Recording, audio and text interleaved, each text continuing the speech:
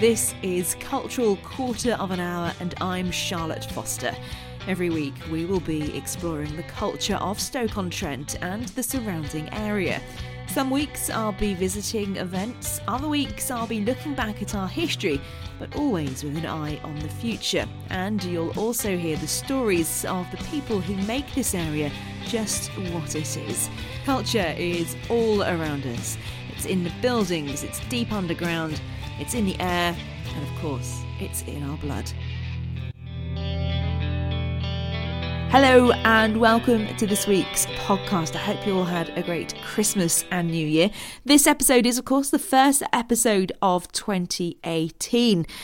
I really think I've got a feeling in my water for some unknown reason. I've got a good feeling that this year is going to be a really exciting year for Stoke-on-Trent and North Staffordshire, especially when it comes to culture.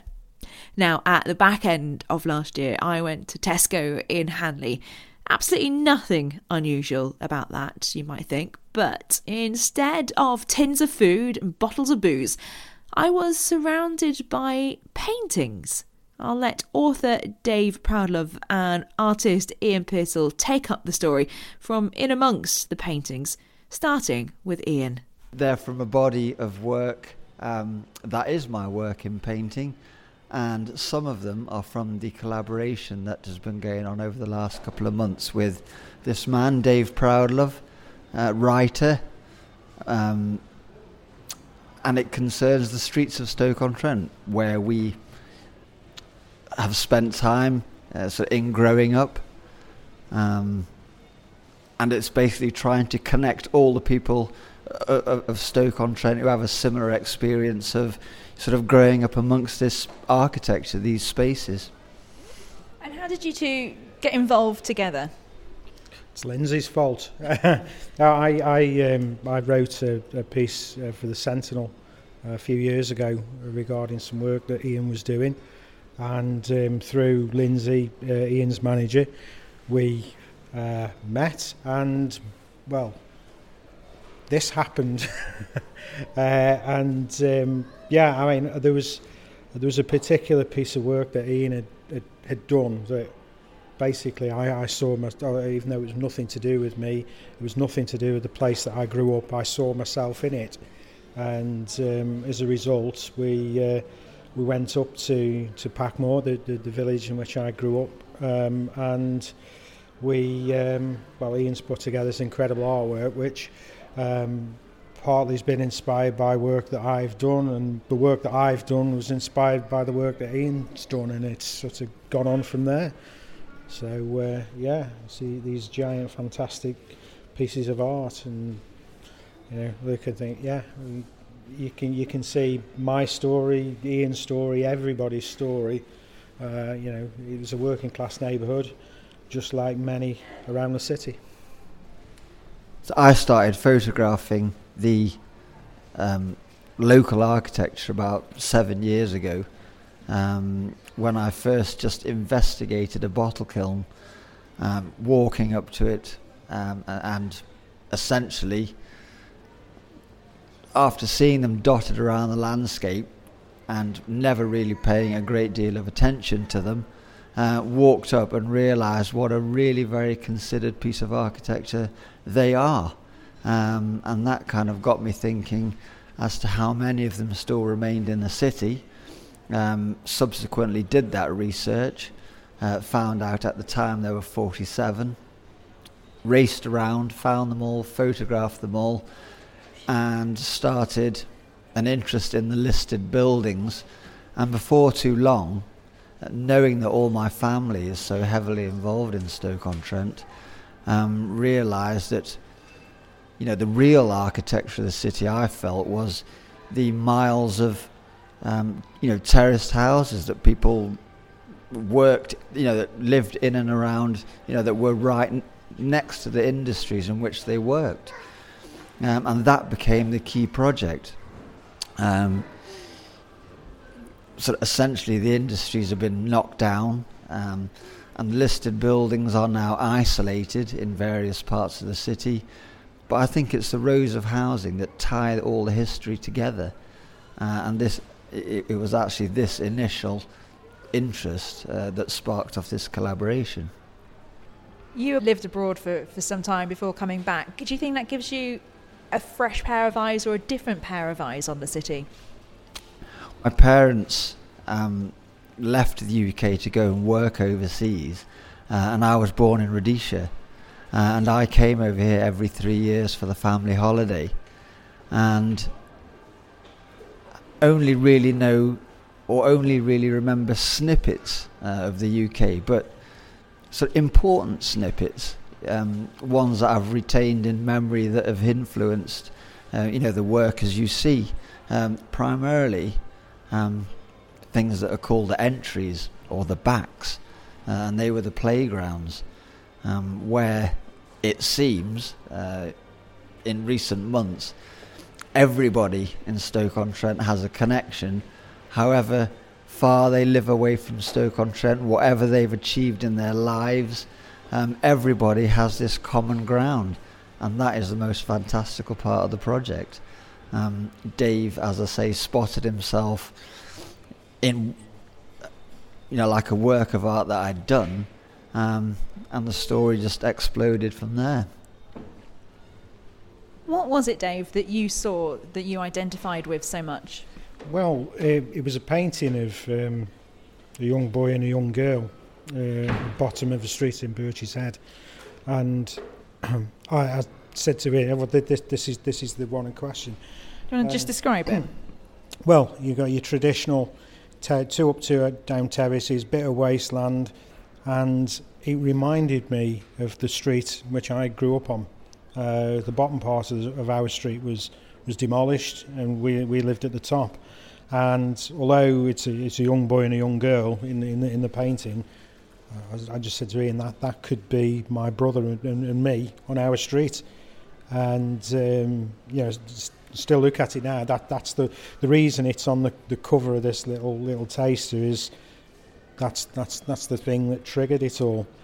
So yeah, I mean. And we've had conversations with other people who've said similar things.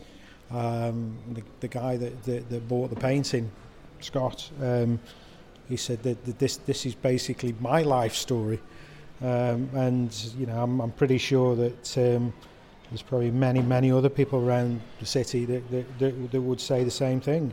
It's about shared experience, shared, a shared coming of age, and. Yeah, I mean, it's all about the streets. People talk about culture in Stoke-on-Trent, and said, it's all around us, and this illustrates the point. What is it then that you have written, Dave? Then I've written a mountain of. It's around about 30,000 words. So the published book will be fairly hefty. But it's all manner of things. Ian, Lindsay and myself visited Packmore in the summer, and the day that we spent there photographing buildings, spaces, talking, reminiscing has all gone into this, but it's interspersed with stories about the place and about my childhood, my experiences with the people and the characters of Packmore. And it's grew and grew and grew to a point now where we'll be hopefully publishing this creation in the new year. So it's this we pulled this together for an event that we did at the Potters Club just last week, and the reaction we've had to it has been a bit overwhelming, really. When I first started, I was like, Ian wants to work with me. Wow! We've had some really nice feedback. So we're hopeful that the book itself is going to prove quite popular. And it's I obviously I'm biased. I am going to say this, but I think it's a nice story. I did a project with Airspace Gallery last year about the lives and the stories that ordinary people have, and I spoke to Glenn Stoker there afterwards, and he said that stories like these are really important and they need to be out there, and that struck a chord. And it may be, my story, but as I said previously, it could be the story of many, many other people too. Ian, how would you describe your style as an artist? Very much in your face. I've heard it described as visceral. I've heard it described as rough, raw, sort of the moment. So in executing it, my intention is that it captures, the emotion of being where you are, as opposed to any great historical accuracy. Although, the details and what I call, like the language of the city, the back streets and the chimneys, the old bricks. And that's one of the things that fascinated me when I first came here, and it's one of my overwhelming childhood memories, is the smell in the air of the smoke, and seeing all these blackened bricks. I mean, I was brought up in Africa, so the architecture and the surrounding couldn't really be more different. And I went to art college here, and I went to Newcastle College specifically, and my tutors there were asking me to bring back stories and visual content from Africa. But being here and seeing this language was absolutely overwhelming, and this is the inspiration that has stayed with me to create. It couldn't have happened at a more sort of important time in my life, really. And that's the dominating characteristic of my work. I mean, I have a painting here of the seaside that I executed, and although it gets a lot of feedback, that people really love it, and they see the essence of the seaside in it, to me, I struggle to comprehend it because it's in seriously industrial colours. It's heavy greys, seriously conflicting blacks and whites, and I don't know if I'm resolved to liking it really, but it does attract a lot of attention, and it is very striking. Grey does feature a lot, but it's not overall, is it? There are colours in your work. Yes, very much so, and I'm hoping that sort of as I was talking about the bricks, I did have an exhibition earlier this year at Trent Art Gallery, who I'd say are the custodians of my work. I deal exclusively through them. They're very nurturing art gallery, understanding the essence of how local it is to them, and it's something that they talk about and want to promote. And it was called City of Beautiful Bricks. And that's what Stoke-on-Trent is. It's beautiful bricks. It's beautiful architecture. And some of the colours in the painting directly reflect, the depth of colour in the bricks. There's hundreds of years' worth of history of industry in it. They're blackened by the smoke. And they're rough and raw, and they reflect the fact that, there was a brick industry here as well. It reflects all manner of things. I hope that comes through in the painting. Hopefully we will see that book very soon, and as soon as we do, I will hopefully try and catch up with both Dave and Ian about the book and the book launch. Lots of stuff coming up across Stoke-on-Trent and North Staffordshire this year.